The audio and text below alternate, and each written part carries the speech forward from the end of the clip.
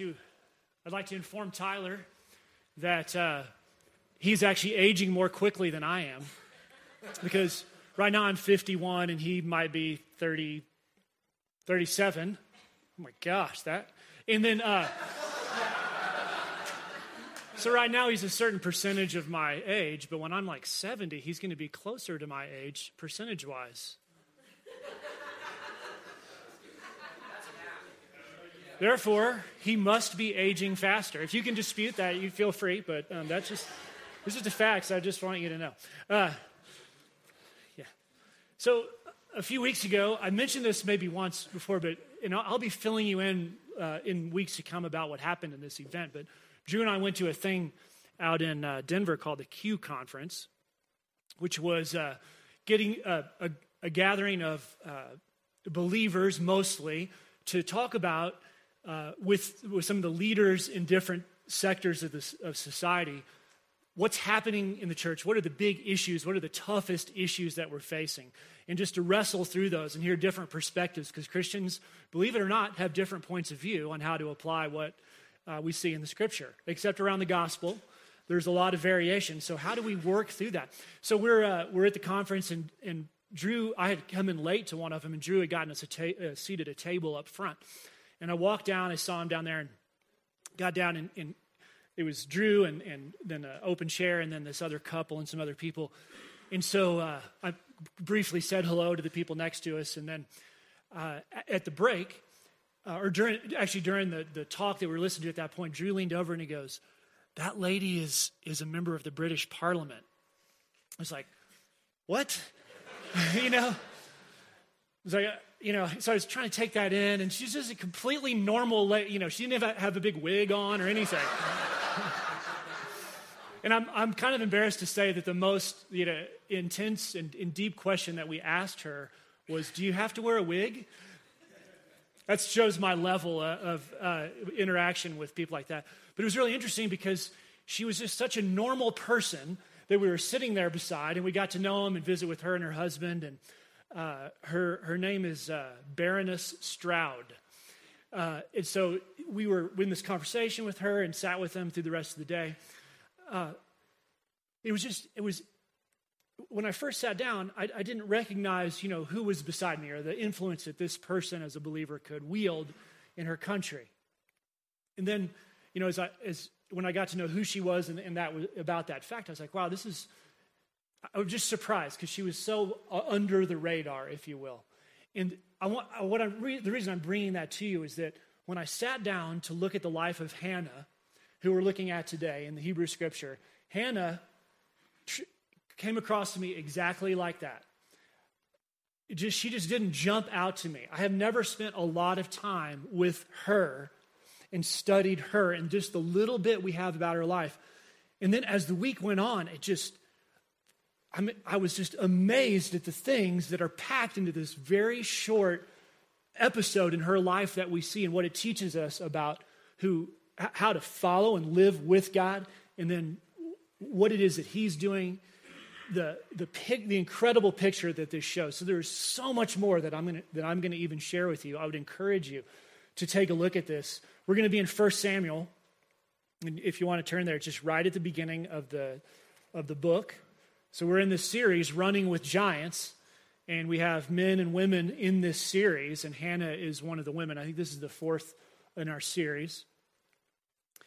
And this, the main thing that I want to ask you to interact with as we look at this episode in her life is to see the journey that she goes on, this transformation from suffering to strength. And we'll describe it, but the incredible suffering that this woman faces to strength. And there's an incredible transition that she goes through. And I want you to see it and think about it and I hope be inspired by her. The personal thought, one of the things that came home to me that I want to share with you before we get started is that Hannah moves from being controlled in many ways by her culture. She's a product of her society in so many ways, and she steps out of that in an just tremendous way to align herself with the purposes of God. The difference is she's got this very self-focused, normal, societal worldview that she's living under, and she steps out of that and aligns her whole self, inside and outside, with the purposes of God. And it's tremendous. This is a tremendous story of what God does with her and what she does. So let me set up the story real quick. Hannah lived about 1,000 years before Jesus comes on the scene. And she lives at the end of the period of the Judges. So the Hebrews are in the land. They're out of Egypt. God has been using these judges that he's been raising up in different parts of the country to lead them and show them where it is that, how they need to move forward. And so Hannah shows up at the very end of that period, just right at about 1,000 before Jesus. And the people have just begun to ask for a king. And so she is going to be a very important part of that process of the first king and the first two kings coming into rule over Israel. Her husband's name is Elkanah, and she is a part. Elkanah has two wives, so this is a polygamous family that she's in. And one other thing that's pretty important to note about her is that she's barren. She has not been able to have children up to this point. So hopefully that sets the stage for what's going on, just in general. But let's read the story. We're going to start in 1 Samuel 1, verse 4. So on the day when Elkanah sacrificed, they would go up to the temple as a family, all of them that were included in a pretty large family would go up and sacrifice at the temple. He would give portions to Peninnah, that was one of the wives, his wife, and to all of her sons and daughters. But to Hannah, he gave a double portion because he loved her, though the Lord had closed her womb. And her rival, that's Peninnah, used to provoke her grievously to irritate her because the Lord had closed her womb. So it went on year after year. And as often as they went up to the house of the Lord, this is she, but means the whole family, and Hannah, this woman used to provoke her. And therefore Hannah wept and would not eat. And Elkanah, her husband, said to her, Hannah, why do you weep and why do you not eat? And why is your heart sad? Am I not more to you than 10 sons? After they had eaten and drunk in Shiloh, this is where they were, Hannah rose, and now Eli the priest was sitting at the seat beside the doorpost of the temple of the Lord. And she was deeply distressed, and she prayed to the Lord and wept bitterly. And she vowed and she said, Lord of hosts, if you indeed will look on the affliction of your servant and remember me and not forget your servant, but will give to your servant a son, then I will give him to the Lord. I'll give him to you all the days of his life. And no razor shall touch his head. All right, that's the beginning of the story. And three things that I want you to see that as we move through this. Obviously, we're going to talk about the suffering that this woman is going through. And then we're going to see this transition to humility, where I want to tell you right now, but I'll save it until just a minute from now. And then she moves to strength. So from suffering to humility to strength. So suffering. I think if you were listening or reading along, you saw that Hannah is, for good reason, in a lot of pain. She's suffering in this. And it helps, I think, to bring out what was going on in that social scene, because it's hard for us to understand the intensity of the need that she felt to have a son for us. Because though many of us want to have children, and that is great, we also realize in our society, or I think typically believe, that children are at least somewhat optional. You don't have to have children. There's at least some, I don't want to offend anybody here. I don't need to do that now. I can do that later. But we mostly understand that you don't have to have a child. You don't have to have a son. But in her society, that was different. very different. We have to kind of get inside her mind just for a moment. One thing, and I think you all could see this from the surface, is that to have a son, or many children even, was to have financial security, because she lives in an agrarian society where each family provided for themselves and then would sell if they had excess. And so you would have, the bigger your family, the more staff you had, and the less you had to pay people, right? So now, to that may not make, to us, it may not seem like you may not want to hire your son to be in your business. I don't know. But in that case, it was essential to do that. And so she was feeling this in the sense of just wealth, that she needed sons for that purpose. Now, most of you know that if you've looked at the Bible for very long. Another thing was that, they didn't have any kind of retirement plans back then. Your children were your retirement plan, especially if you were a woman, right? So Peninnah, she's the other woman in the story. Her children aren't necessarily going to take care of Hannah, right? So she needs to have children to take care of herself if anything happens to her husband. So super important in that. Then, of course, there's the sense of motherhood. She desired to have a child, which is perfectly normal. Sorry, I'm kind of losing this little thing here a little bit. Perfectly normal to have that kind of desire for motherhood, and that's driving her as well. So these factors are important, but here's something that I think maybe we gloss over and aren't aware of, and that's this. In those cultures, you could have a group of people that were just over the hill that happened to be more fertile.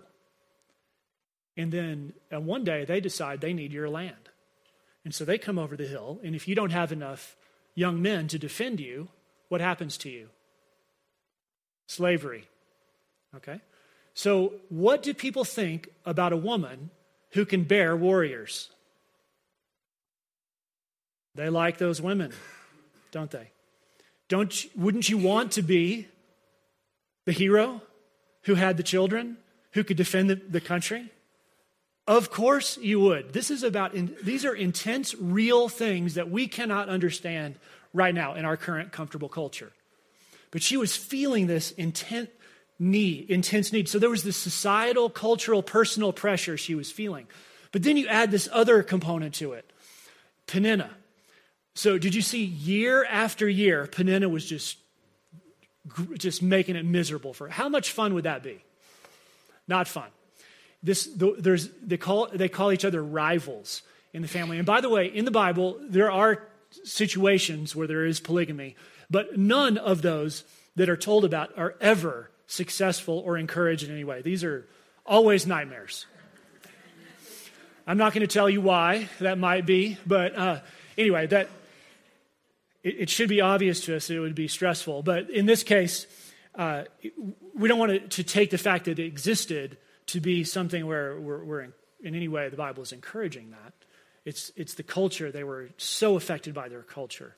It was so important to bear children and so important to be protected. So this is what's happening.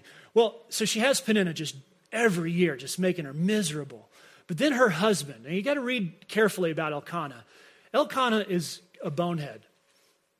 And I'll tell you why. And I personally can relate to him pretty well.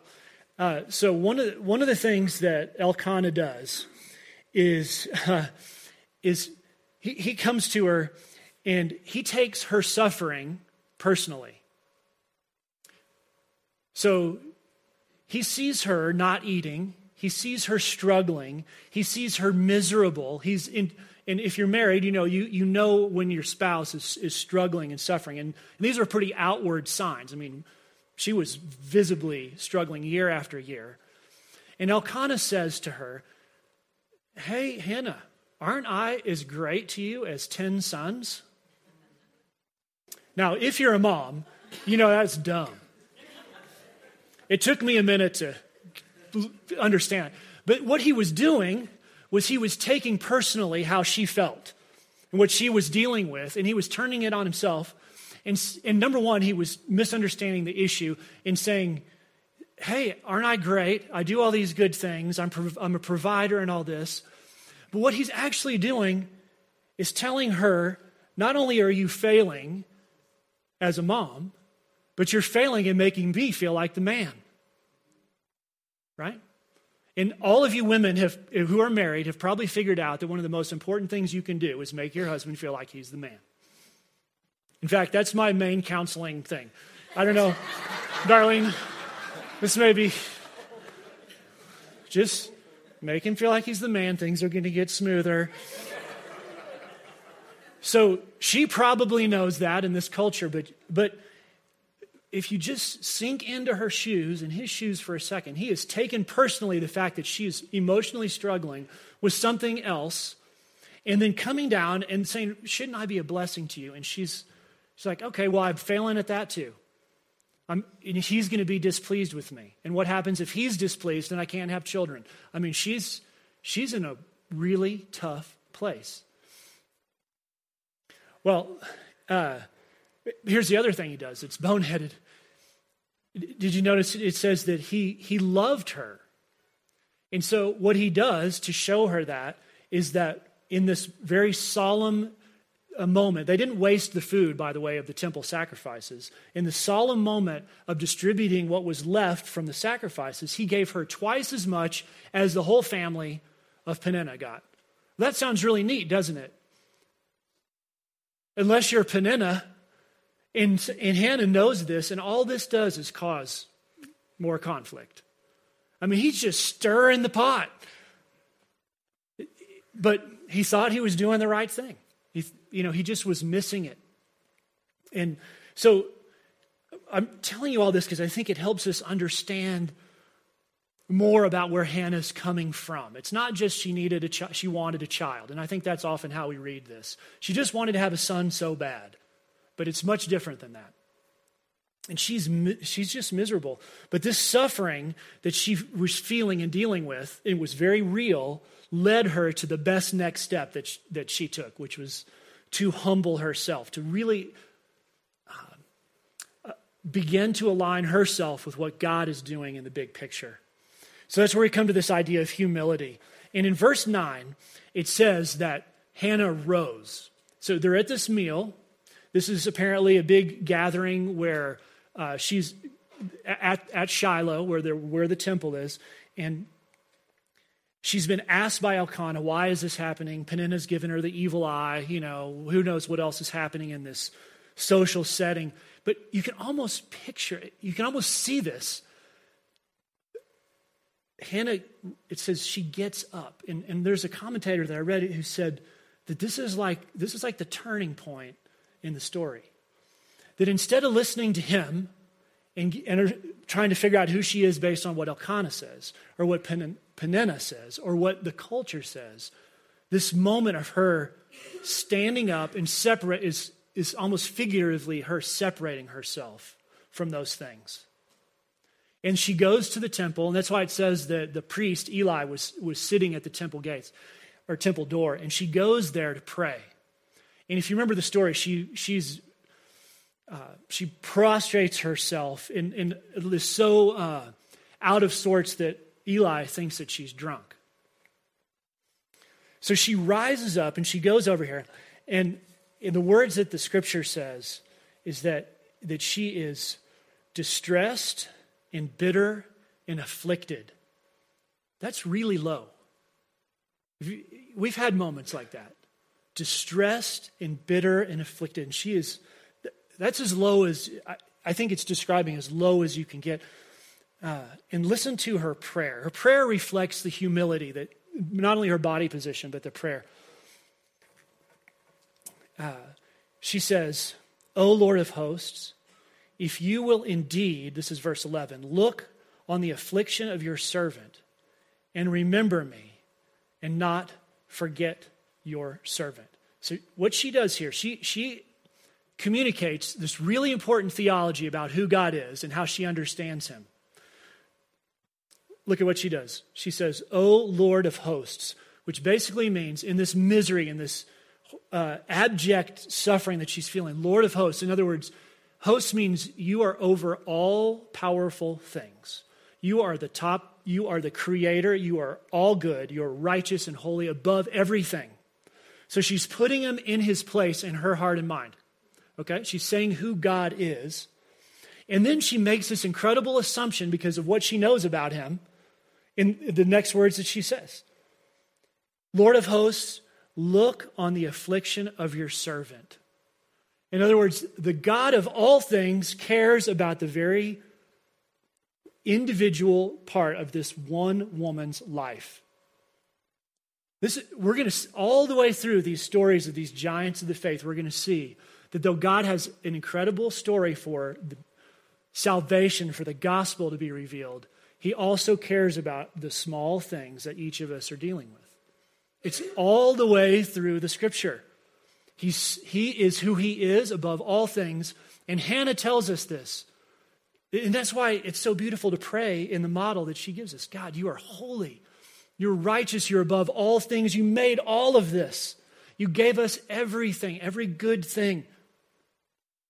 And I know you care about me. And I know you care about this thing that's cultural.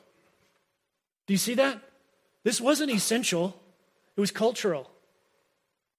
But God cares about this thing to her. And she reveals this incredible theology in one sentence, even part of a sentence.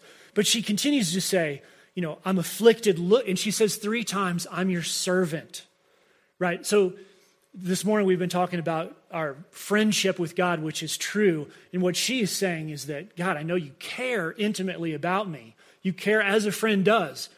But still, I humble myself before you. I put myself on my knees before you because of who you are.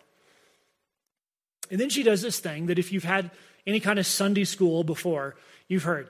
She makes what sounds like a trade with God, right? She says, well, God, if you'll do this, then I'll do this. Has anybody ever been in one of those situations? Probably most of you guys in your teenage years were in one of those. We've all faced that kind of thing. That's the way we took it. We take it on the surface. It's like an emergency prayer.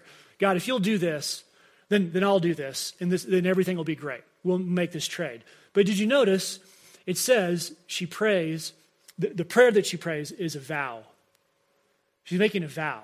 She's not making a trade. And there's a difference in that. And that you have to also understand what she says in that. She says, please give me a son. And if you give me a son, I'll give him to you. Right? If you give me a son, I'll give him to you. And she says, it may have sounded a little weird. She says, and he'll never cut his hair. Right? That was the last line. Well, the reason for that is the way you became a priest was you were the tribe of the Levites. Right? So Eli was of the tribe of the Levites. But the only way to become a part of the priesthood, and never fully officially, but you could serve there, was as a Nazirite. And the Nazirite vow included a couple of things, but one of the most important ones is that you never cut your hair. And so that's why she says, I will give him to you for his entire life as a Nazirite part of the priesthood. So she's not saying, if you'll give me this, and I'll just have a son, and then I'll follow, everything will be right. She's saying, please give me a son, and I'll put him in your service. So do you see how she's starting to align herself with what God is doing instead of what she wants? This is the humbling of herself and her desires. They're still real, to put those things, her desires, how she's been wired, where she is, into what God is doing. And that's powerful, you guys. I mean, have you thought about your life and the things that are most important to you? The things that we turn into idols, the things that are so important to us? That doesn't mean they're not important to God. But can those things, can who you are be turned to be about what he is doing instead of just what we want? Is that possible? And this is such a beautiful example of that happening.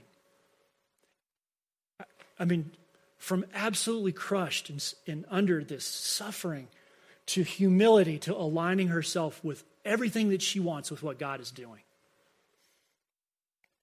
So, this is the process, but you see then, this prayer, if you looked at it in the scripture, and I think when we look at it on the wall, I think you'll be able to see this.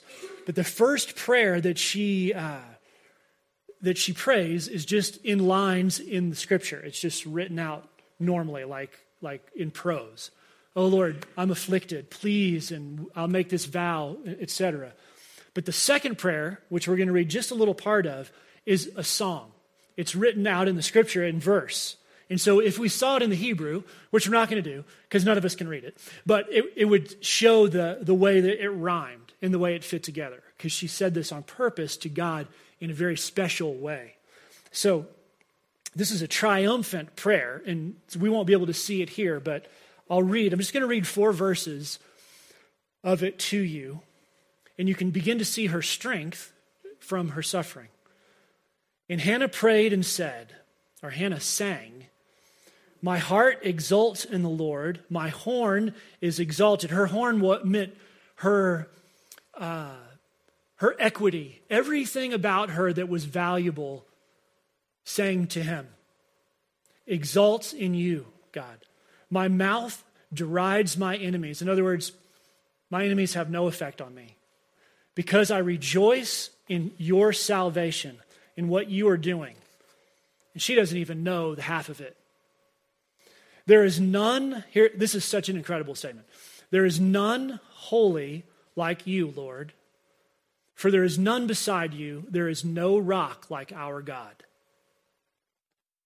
And then she says something generally to people. "Talk no more so very proudly. Let not arrogance come from your mouth. Humble yourself. For the Lord is a God of knowledge, and by him actions are weighed." And here's this critical line in verse 4. "The bows of the mighty are broken, but the feeble bind on strength." What she does in these little words, and she continues them in a very similar way, is she reveals one of the deepest, most important characteristics of God and of the gospel. And you see it in verse 4. It says, "The bows of the mighty are broken, and the feeble bind on strength." The weak become strong. The things that we thought were powerful and what we're all committed to and subject to are not what God is after. And the meek, the humble, the lowly are the ones that he will lift up. And this is a part of the way that he works. This is what God is doing. And this sets off the God of the Bible so much from anything else you're going to read in any other religious text. And feel free to try. Look and see how different this is. Because what she's going to do, think about this for a minute. From weakness, she's going to give birth to this little boy named Samuel, right? Samuel, of whom 2 books in the Bible are dedicated to, 2 long ones. By the way, if you're written about in the Bible, that's a pretty big deal. If your name's on one of them, Samuel's one of those guys. And Samuel comes in and he learns to serve. And then Samuel is the guy that God uses to select the first king, Saul. And I don't know if you remember, but the way it describes Saul is great. He's good looking. He's just this stud of a guy. He's a great leader. And Saul goes like this, right? But Samuel, then, after the people see that what they thought they needed is not what they needed, God leads him to pick out David. You remember that scene? Where he goes to David's house and all the other sons are lined up. David, he's the littlest, scrawny guy. He's out taking care of, we've relegated him already. The weak become strong. And who is in the family line often mentioned of David? Jesus. And how does Jesus actually do the work of bringing us into relationship with God? The strong become weak.